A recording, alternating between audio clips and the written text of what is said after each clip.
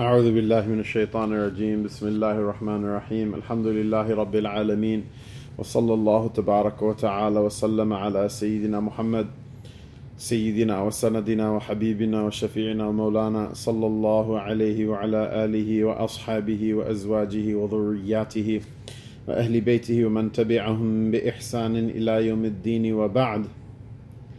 We continue with our reading of Warathatul Anbiya, the heirs of the prophets, Ibn Rajab Hanbali's sharh and commentary on the well-known hadith narrated by Sayyidina Abu Darda radiyallahu anhu regarding the virtues of seeking knowledge, ably translated by Imam Zayd. May Allah subhanahu wa ta'ala elevate both of their ranks and give both of them their due mercy and exalt the ranks of Ibn Rajab amongst his awliya and protect our good Imam as long as he is in this earth, in his physical person and in his spiritual state. Chapter 5, Grazing the Gardens. In a well-known hadith, the Prophet ﷺ relates, "If you pass by the gardens of paradise, graze therein." The companions asked, "What are the gardens of paradise?" He said, ﷺ, "Circles of dhikr," the remembrance of Allah.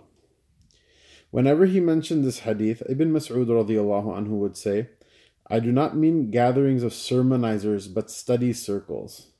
A similar hadith has been narrated by Sayyidina Anas bin Malik radiyallahu anhu. Ata al-Khurasani mentioned, "Gatherings of dhikr are gatherings to study the lawful and unlawful, how to buy and sell, how to perform well the prayer, salat, the fast, Sawm, the laws of marriage and divorce, how to perform Hajj, and similar matters." Yahya ibn Abi Kathir said, "A lesson in jurisprudence is prayer." Abu Suwar al-Adawi was sitting in a study circle which included in attendance a young man who exhorted the assembly to say Subhanallah and Alhamdulillah. Abu Suwar became angry and said, "Woe unto you! What then is the purpose of our gathering?" Meaning what? That the exhortation to worship was unnecessary because learning the knowledge itself is a higher form of worship. This indicates that the gatherings of dhikr are not merely uttering the words Subhanallah, Allahu Akbar, and Alhamdulillah, and similar meritorious phrases. Rather, they include those gatherings in which the commands of Allah, His prohibitions, the lawful and unlawful, and that which He loves are discussed. Perhaps this latter form of dhikr is more beneficial than the former, since knowledge of the lawful and unlawful is obligatory for every Muslim in proportion to his needs. As for mentioning Allah with the tongue, it is largely voluntary and only rarely obligatory, such as dhikr in the mandatory prayers. What knowledge is mandatory for the Muslims? As for the knowledge of Allah's commandments, knowing what gains His love and His pleasure, and what incurs His anger, such knowledge is obligatory for everyone. For this reason, it has been related, seeking knowledge is mandatory for every Muslim. Hence, it is obligatory for every Muslim to learn the requisites of purification, salat, prayer, Sawm, fasting, and the like. Furthermore, it is mandatory for everyone who has wealth that he learn what is obligatory in terms of charity, zakat, due to the needy, doing what is voluntary and what is compulsory, pilgrimage or hajj, and jihad fi sabilillah, to struggle in the path of Allah Ta'ala. Similarly, it is mandatory for everyone who buys and sells that he learns what transactions are lawful and which ones are unlawful. As Umar radiyallahu anhu said, "No one sells in our market except for one who is knowledgeable of the religion." A similar hadith has been related on a weak chain by Sayyidina Ali radiyallahu anhu, who said, "Understanding of religion precedes commerce. One who engages in commerce without properly understanding the religion falls into usury with little chance of escaping from it." This is very important. Why? Because we have now a bifurcation in the ummah. The ummah has gone in two different directions. Either you're going to go into trade or you're going to understand the deen. And that's really harmful. The economic life of the ummah and the intellectual of the life of the ummah, both of them are, very intimately, intuitively linked. The separation of the two of them is a great folly and will be the seed for the tree of destruction of the ummah as we know it as a concept. And this is something really unfortunate that I've taught in Islamic schools before. I know a number of people who are listening may have taught or had some experience in them, may have studied in them. I never studied in Islamic school. I didn't grow up going to an Islamic school, but I have taught in them. And there's this idea that somehow the purpose of the Islamic school is to have a kid who knows how to read Quran from beginning to end at least once in his life, as if it's a type of Hajj, and thereafter do good on the SATs and get into a good university. And hey, there's nothing wrong with that. I did really good on my SATs as well, and I got into a fairly good university too, and I have no objection about that whatsoever. However, there are branches of knowledge that are very important that have to do with things like buying and selling and other, more usuli type concerns, and other more foundational, asasi type concerns, foundational type concerns for society at large. And the ignorance of those leads to having, people who are very intelligent, working as like actuaries and working in, in the corporate sector, doing all sorts of things, good, bad, ugly, funny, and making good amounts of money, which in and of itself is not a bad thing. In fact, it needs to happen. We need to have a Sharia compliant space where Muslims can generate the huge amounts of wealth that, supported things like our madaris in the past, supported Awqaf in the past, supported things like the Ottoman Empire. I'm reading this Khalil Inaljik's book about the classical period of the Ottoman Empire. And, it's part of the inherited ruling traditions that the Muslims have from the Prophet ﷺ's time, and also the inherited wisdoms that they have from the great empires of the past, that you cannot have a good and viable polity without having a populace which is fed properly. All of it requires a delicate balance of livelihoods and funding and taxation within reasonable boundaries, and systems in which money flows in healthy ways through society. None of that is possible if you're raising kids who graduate from 12 years of Islamic school, and the only Arabic they know is Ain al-Hammam. And one time we watched Kung Fu Panda in Arabic, and after that they'll say, what is the difference between Imam Mahdi and Sayyidina Isa alayhi salam, to ask them about transactions, or to ask them about taxation or zakat or any of these things. It's not really going to work out. And someone might say, Mawlavi's being a hater. I'm not being a hater. Wallah, nothing would make me happier than if we could reform these institutions in order to teach these basic things. Why? Because it will engender a type of change. The problem is what? Most of our institutions where these things are taught, we don't respect people of scholarship, people of subject matter expertise. If you give someone a das sabak level of Arabic grammar after a year or 2 years of quote unquote taking Arabic in an Islamic middle school or high school, there's a rebellion amongst the kids, and there's a rebellion amongst teachers as well. And many of the people who teach these subjects, frankly, they're not qualified to teach them. And until we respect these branches of learning, no one's gonna really learn them. And until no one learns them, there will be a chasm in understanding between quote unquote secular type people and the people who are the people of knowledge of religion. And it's easy to be a person who's like, oh look, I have the haqq, I studied the deen, look, this book says that the Prophet ﷺ said that this is a duty on every Muslim, and everyone else is a sinner and a horrible person, and then let everyone go to hell at the end of it. Unfortunately, that's not the way that, or fortunately, that's not the way that the Prophet ﷺ used to think. And so it's important to mention these things again and again in our gatherings, or lack thereof, due to coronavirus epidemic or whatever.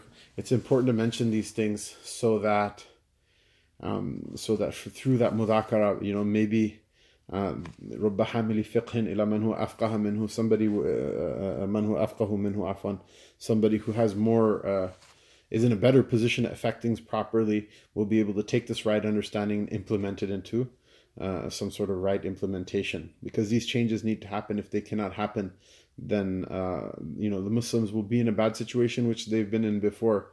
Interestingly enough, Nizam al-Mulk, the great prime minister of the heroic Seljuk Sultan Alp Arsalan, Allah subhanahu wa ta'ala give them a high rank and forgive them their sins and reward them on behalf of the Ummah of Sayyidina Muhammad sallallahu alayhi wasallam.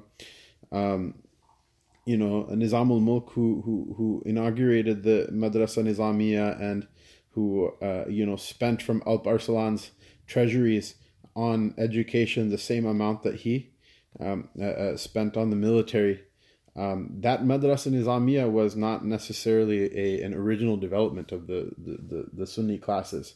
Rather, it's been suggested by some historians that it was a reaction against the heterodox Ubaidiyya, Dawlatul Ubaidiyya in Egypt, the Ubaidiyya that called themselves the Fatimids, even though they have no descent from Sayyidah Fatima radiallahu anha and no shajara verifying their claim of descent, and she has nothing to do with them as well. Their heterodoxy being a very ugly form of fraud. But they had institutions to train their du'at to go and convince, regular lay people that somehow or another that they have a correct form of Islam. And the Sunnis basically did what they often do, which is the same thing they did with the Aristotelian logic or with certain other things, which is they adopt the learning of other people's, and they refine it and they use it for the service of the deen, and they exceed in doing so. And so that madrasa was what? It was seeing a need, adopting what they have at hand, and using it in order to make da'wah to the people back to actual Islam.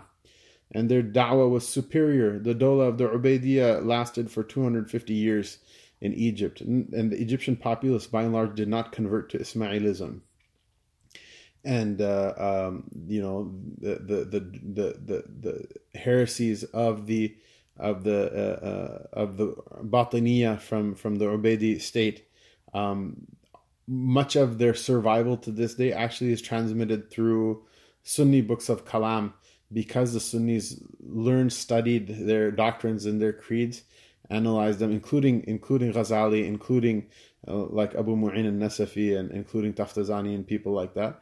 That they studied those creeds, and then they with a superior training and logic and philosophy, they picked them apart and they pointed out the inconsistencies and the flaws in them, especially with regards to how they fit with the basic texts of Islam. But the point is that we need to fix those institutions in order to start producing this knowledge.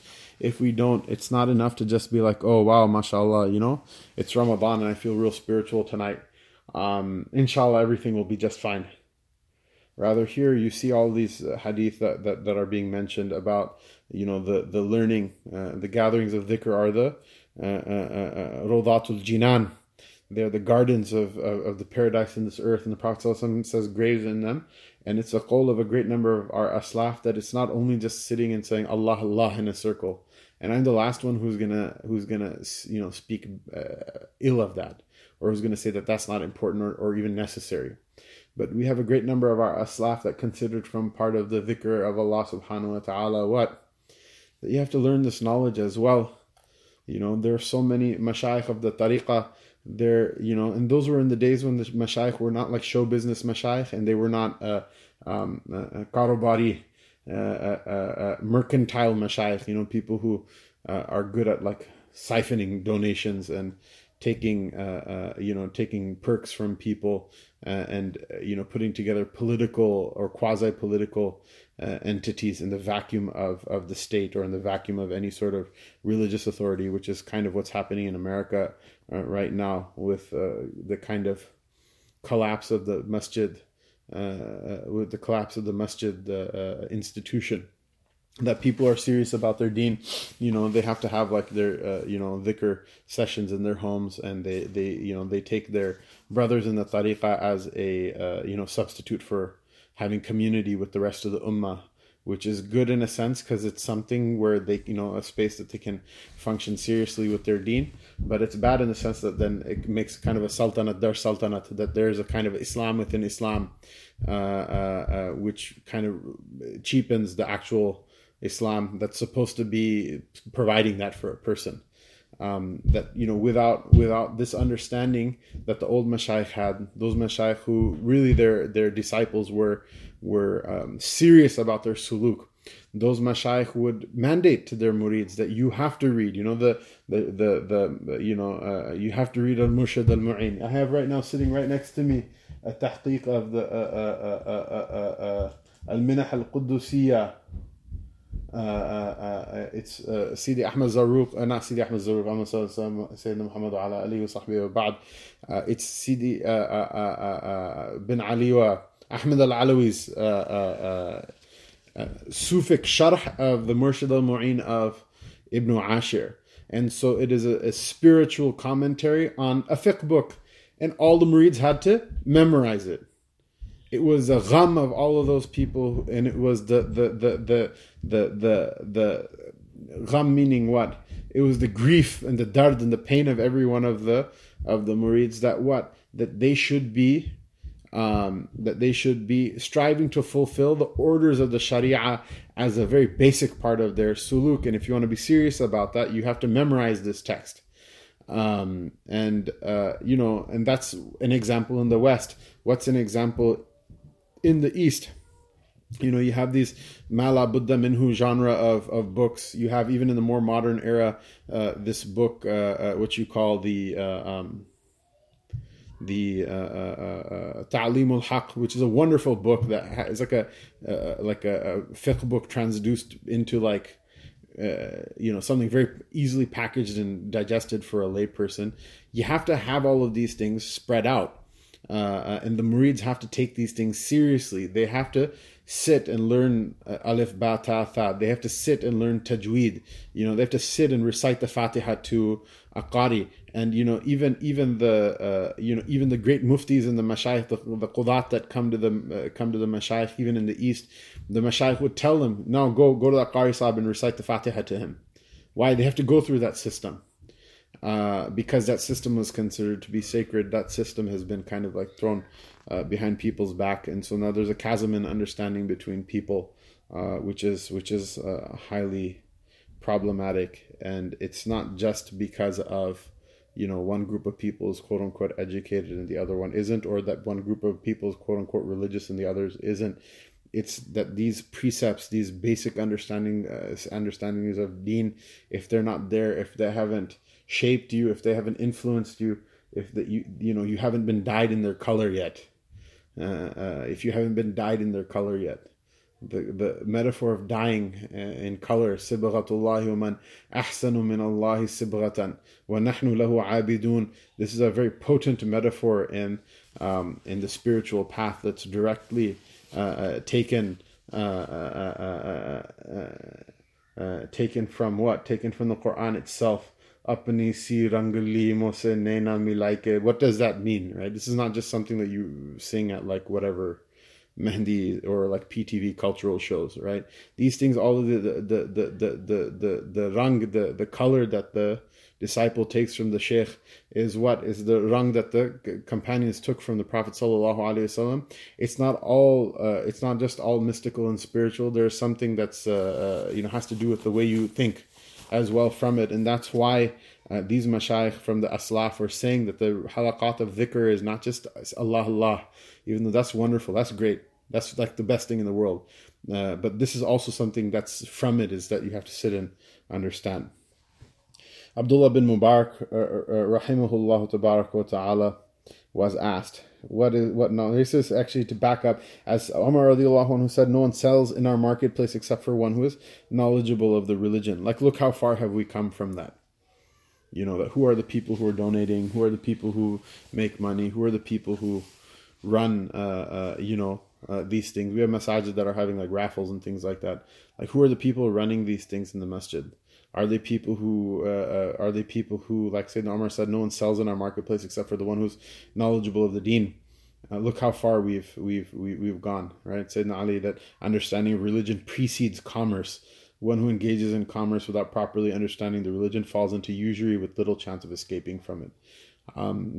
We've kind of put the cart before the horse in terms of these things, and it's very problematic, and it's hurting us, and it shows.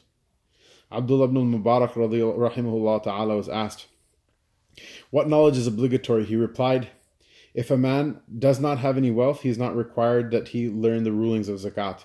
If his wealth reaches nisab, the minimum level of wealth that obliges one to pay zakat, it is obligatory that he learn how much he should give in zakat, when to give and to whom. Other taxable possessions should be treated in a similar fashion. Imam Ahmad rahimahullah tabarak wa ta'ala was asked about a man. What knowledge is incumbent for him to seek? He said, the requisites for establishing the prayer and the divine commandments relating to fasting and zakat. The prayer being the first one that was mentioned.